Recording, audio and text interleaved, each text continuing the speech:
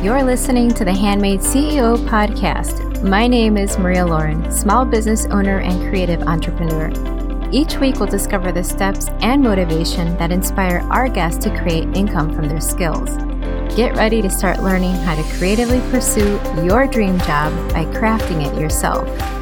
Thank you for tuning in to episode 57. Today's guest, Anna, is sharing her journey into creating her business, Solve Creative. If you've ever felt like your area of interest is too saturated, or you feel like maybe you've exhausted all options, you'll want to hear Anna's tips for finding your corner of the internet. Along with offering some clarity, you'll want to tune in until the end to hear her special offer. Hi, Anna. Thank you so much for joining me today. Hello. Thanks for inviting me. Could you tell us about Solve Creative and how you found yourself in this field? Yes, sure. Solve Creative is a design agency. We're based in Stockholm and we work mostly with branding, websites, and product development. We decided to open this company mainly because me and the other co-founder, we've been friends forever. We met in university and we've been working on projects together, but never under one company. So after a while, I helped him with projects. He helped me with projects. We decided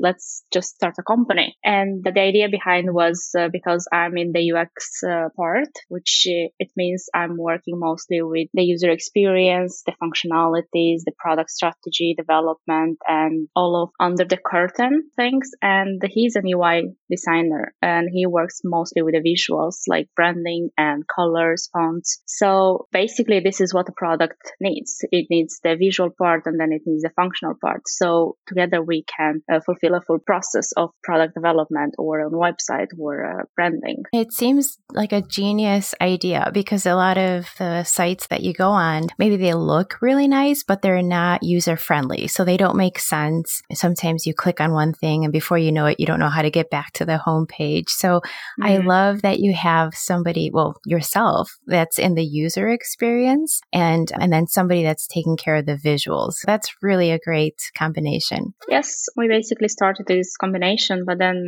we still work with other freelancers or other companies that they provide other types of services. For example, like copywriting. We need copywriting very often, like when we do branding projects, but it's not like we are trying to do it because we're not very good at it. So then we hire other specialists that specialize in copywriting or in illustrations or in animations or whatever we would need for a project. Got it. So I think the key point, when we started the company, we wanted to focus on quality work. Yes. Because we do think it's more important. And also we think there is no person doing it all. It's impossible for a person to be very good at everything. Yes. So yeah. Then we just took our parts okay, I'm good at this part, I'm good at the other part. And then for other parts that we need, we just have other collaborations with other people that they are really good at it. I love that you're, aware of what parts you're really good at and that you hire out for the parts that you do need help with. That's a valuable lesson. It's true. Yeah. It is important to not do it all. Exactly. Right. Well, was this always a passion of yours? When did you decide that going to school for design was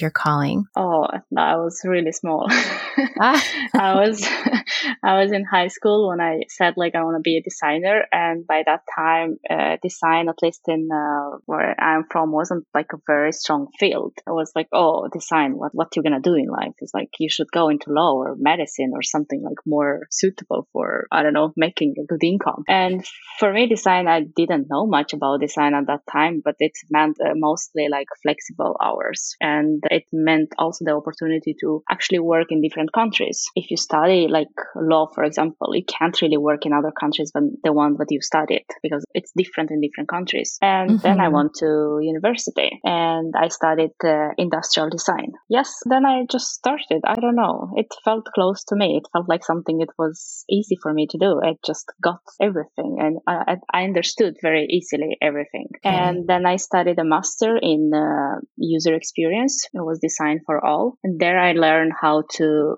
talk with users, how to listen to them, what to ask them and what to look for and how to design a product that is not meant only for one person, but not forget or for a majority, but forget about minorities like old people or disabled people or I don't know, everyone else. The best lesson I learned in university was if you design for the most complex user, then the other ones probably they it would just be super good for them. You need a complex user to solve it, and then everything else is going to be solved by itself. My path into UX design was long, but very smooth because it is close to my heart. And if you ask me today, like what I would do else than design, I don't have an answer. I don't have anything else. This is what I know, and this is like what I love, and this is like what I do best. So maybe I'm just a happy case. I do think sometimes what happens is you go to school, then you say, oh, I don't think I really want to do this. And then before you know it, like it's very common here in the States where people go to school and then they change their major several times before they graduate. And then a lot of times you have graduates who don't even like what they went to school for, so they get a completely different job. So it's really interesting when you find somebody who actually knew what they wanted to do from a very young age. I chose something and then just I made it work. But in a way, it's also like I cannot say it was very hard. It was hard. Everyone has moments like, oh, this is not for me. I cannot make it. There are so many people who have so much where they're better than me. I would never be that good. There's always better than you, and there is always worse than you, and there is you that you need just to progress and be better than yesterday. Yeah. So with that in mind, how do you think you get over the idea that you do go into a field and it does feel, I think for every field, it feels very saturated. So what is your advice for somebody struggling with that? Because sometimes that's the easiest excuse to hold on to is, oh, everybody's doing this. It's very saturated. There's a lot of people that are better than me. So if you hold on to that, that's like the perfect excuse to quit. What kind of advice would you have for somebody that struggles with that? There is a place for everyone. That's my belief. There is a place for everyone. There is people that they want to learn from you. It doesn't really matter. There is always someone that it can fit your target. There are like so many people in this world. It's not possible that you cannot find. It's just harder for you to find what is your niche, or to find them may be harder because there's so much content to choose from. Different things work for different people. Even if it's the same industry, you should never copy something. But if it works for someone, doesn't mean it's going to work for you. But if you take the same and you analyze it, and then you put goals, and then like you try to achieve goals, and you try to do different stuff, different strategies and ways, and you definitely gonna win. I've looked at like your site looks completely different than other design sites that I've seen. So I think that's kind of the idea, is that you genuinely put yourself out there and the right people will find you. And I love your message too, that if a field isn't saturated, that means that there's probably not much demand for it. So it's almost better that there's a lot of people doing what you're doing, because it means that there's a market for it. Yes, definitely. Yeah. And you should always start with something that you have knowledge about, because the new things or the new discoveries happens when you know so well a field or so well your thing that you need to do something different. If you know something very, very, very well, you find unique ways to discover it again. Right. You start to become creative about it. So to get to that, like to discover something new, or to find a new strategy, or to find a different approach to a very known niche, you have to know it very well. So I guess there is no way of like, oh, I'm starting something completely new from like nobody heard of it and it's going to go really good. Right. It's a slow process. That's great, because it does feel like you want the overnight success. So you start a business and you want it to be very popular right away. So I understand what you're saying, that it's a slow process. So you go to school and you learn design, but what do you think is the biggest difference between somebody who decides to work for a firm and someone who creates one? Like, I feel like both are completely okay, but I wonder if some people might be better to work for a business and some people are definitely cut out to start their own business. Yes, I do agree with that. I don't think everyone should start their own business, as I don't agree with like everyone should get employed. I think there are people and people, and we're all different. Both of them though gives you very good experience. I've been employed and I also like opened my company, but I started my own company before being employed, but then I got employed and then I started another company. The experience that I got when when I was employed, it's you get to try things not on your account, not on your expense.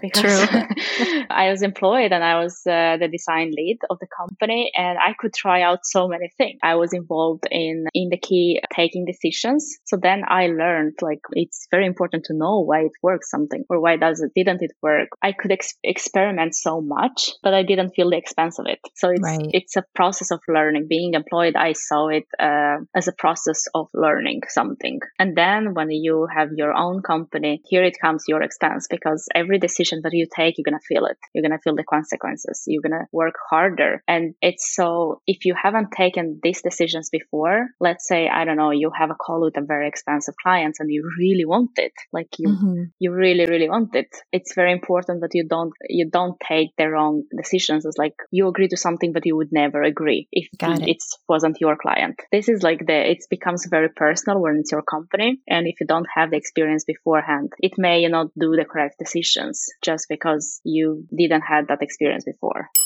ShipStation is the #1 choice of online sellers for a reason. With ShipStation, you can print all of your labels from one place. If you're like me, you're probably selling on more than one platform. ShipStation seamlessly integrates all of your sales into one place. So all you need to do is print your labels. Get a 30-day free trial when you click on the link in the show notes. ShipStation. Make ship happen. And do you feel like it's better than to always start out as an employee before you branch out to your own business? It depends if you work on the same field. I mean, I was employed as a designer as well. So for me, it was like I learned so much in product strategies. If you can get employed in your field and try out and learn from that company, I think it's very good. I think it saves you a lot of time in and learning by your account, because it's also like you have other people around you. You can ask, they can tell you, you learn so much. Yeah, or you open your own company and then you hire people that they can teach you in a way, or they can help you run the business. Otherwise, the mistakes that you can make during can be very expensive. And starting out, it's not easy because you literally don't have much, and you can't lose the little that you have either. It matters so much more. Or if you have a mentor, I think that one, it's also very good. Yeah, when I love that you started out with a good friend of yours. So it probably felt very comfortable to make that leap. Yes, we got out of knowing each other because we know each other. It was easy for us to communicate and make a plan and understand each other and know when to back off, when to push harder. I think if you have a partner in business, I think it's very important that the communication is very stable and you trust each other, because otherwise it's a bit hard to. Oh, I bet. Yeah. Well, what services do you provide and what would your ideal client look like? So our ideal clients are probably startups, because we work more with the product development. So, for example, if you want to start up a product and then you want to go to the market, then assuming it's a digital product, then we help you with the strategy, with the product development, and with the first version that you put in the market and what you should try after. We help with the user testing and user research and all of that. Besides that product development, we also do websites and branding. And with the branding, we help people to brand or rebrand themselves and create websites. As far as the branding goes, can you explain how you approach a rebranding scenario? If you have a brand already, sometimes you fall so in love with the initial creation. It's almost like there's, I don't know, a little bit of a struggle to do a rebranding. I mean, rebranding, you don't have to do it if it doesn't make sense. Rebranding, it depends as well, like why are you doing the rebranding? Because there can be more cases you are doing rebranding because it's like people don't recognize you, or it's because like you don't feel like that branding is representing the company any longer. So then you rebrand. Or because you changed the company's, I don't know, you were shipping fruits and then you moved to shipping vegetables. So then you change the purpose of the company. So then the branding again doesn't represent you, but in a way it's where you just want to refresh it a bit. If you want to change the branding because it doesn't represent you, then it goes like from scratch. You start with discovery session, and then with the workshops about the brand personality that you want the brand to have. In a way, you start to question the client, how he's envisioning the brand. And then you find out about like the values, the goals, the mission, the personality of the brand and everything. And after we have these discovery sessions, they are more than one, and we do workshops. Then we present the client with like 3 directions of the brand. And in those 3 directions of the brand, we include like the brand story. It's like a story, but the brand tells to the user. Is it a friendly brand? Is it sophisticated? Is luxury? Is sport? It's important to have a very well written or very well defined story, because then people, when they look at the brand, they can find themselves and like, oh, this brand is for me. Because they identify. Yes, they can identify themselves with the brand. So then that's the end goal, that the people can identify themselves with the brand, and then they are your clients in a way. So we present the 3 directions, that they are different in style, in brand story, and the client chooses one, and then we develop it more. We develop it like with illustrations and visuals mostly. That's if you do a complete rebranding. But if you just want to freshen up, then you go and find out what's the core of the brand, and then you do a bit of research on like what are the key elements that the people still remember about this brand. Because if you think about like very known brands like McDonald's, the red, it's very descriptive. So Right. if you would change the red into a different color, people would not recognize McDonald's so fast. Right. Because that is a key element that the person recognizes the brand. So then on a refresh up of the brand, then you would need to find out more about those keys elements, that you cannot really replace them, but you can use them to change them a bit or do something creative about it. And there's so much psychology that goes into the color selection that I think sometimes as a small business owner, you don't really dive into that. Maybe you're just picking your favorite color, or you're not really realizing that the colors you're selecting really says so much. It's part of the story. So it's nice to know that there's people like you out there that can say, wait a minute, this doesn't go with the brand or with the story or with what you're trying to say. What would you say has been the biggest struggle that you've had to face in running your own business? The biggest struggle? I don't know. I mean, there are many. Probably try to do a lot in the same time. You get so overworked. And I think that's a problem to every founder when they start a business. You try to do so many stuff because we have project with clients. We started to do our own product. We started not a podcast, but we wanted to start as well, like some online courses. There were like so many ideas. And then we started on all of them together. Like you just want to do so many stuff and you want to do it all as well by yourself. You don't, you don't have the money as well to invest in like many people to hire. So then you kind of do it all. And so probably in a way prioritize things. Yes. Like make a list. What do you want now? Finish stuff. Don't start 10 things at once. Yeah. I don't know. In a way, limit yourself. Limit cautiously as well. Don't limit too much because then you don't progress that fast. But yeah, in a way, I think that was my biggest challenge. That makes sense, to be realistic with your time. I know what you mean with starting several projects at once. It feels like it's not that big of a deal, but then when you start getting into the meat of the project, a couple of weeks in, all of a sudden you have to put one on the back burner because you just can't do all of them. So it's interesting that everybody seems to have that battle with time. We don't realize just how few hours there are in the day. And then other days it seems like you have an eternity. So yes, that's true. So what advice would you have for a small business owner that is just getting started? Yeah, stick to your beliefs. Try out a lot of stuff, read a lot, read other people what they're doing, try by yourself, see if it works. Don't stick to something that you feel like it's not working. I think one of the things we also try to do is like every time we try something new to implement, either like a strategy or I don't know, something that changes, we try it for a limited time. Let's say you want to try a new Instagram strategy for your Instagram. We always put a limit. Okay, for 3 months, we're going to do this every day. today. If in 3 months nothing changes, then we should change it. Something is not going well. Every now and then, take a step back and analyze your business. Analyze what does work and what it doesn't. Because there are things in the business that they need to be changed, and there are things that they work and you can keep them for a bit longer. Probably that one. Take a step back and analyze what you have now and if you are going in the right direction. For sure. That's great advice. The idea that sometimes you might be investing too much time in the wrong area is frightening. Mm-hmm. So if you're analyzing it, I can imagine that you're going to have a better perspective, and then you can apply your time towards the things that are working instead of spinning your wheels in a direction where it's really not going to change or move the needle at all. I think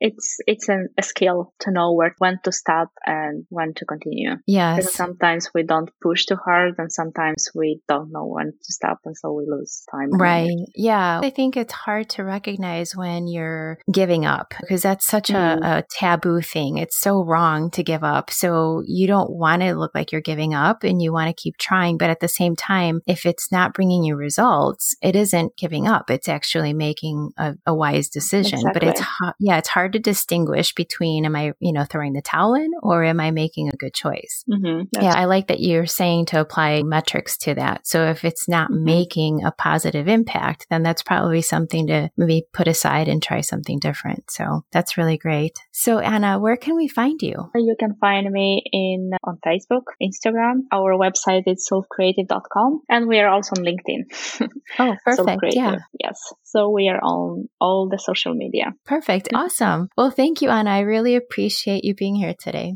Thank you. Well, there you have it, my friend. Another talented CEO creating an impact with her designs.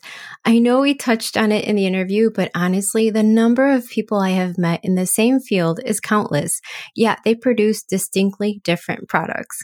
When I stumble across a website that is painful to understand, my first thought is, could the elderly navigate this? I love that Anna and her partner create sites with the most challenging user in mind. Another amazing point that Anna brought up is that you need to know your niche inside and out to discover a different approach. That only comes from sitting with a project, a product, or a service for a very long time. Don't abandon the ship before you arrive. But as Anna points out, use metrics to guide you. It's equally as devastating to stay on a path that is not showing any rewards. By adding a measuring tool, you remove all of the feeling or attachment, and you base your decision to stay with it or move on solely on numbers. Anna is offering a free 40-minute consultation that can be used for a product audit or product strategy. I'll have the link to Solve Creative in the show notes. I'll see you next time. Thank you so much for listening to the Handmade CEO podcast. Don't forget to check the show notes to get a glimpse of today's featured guest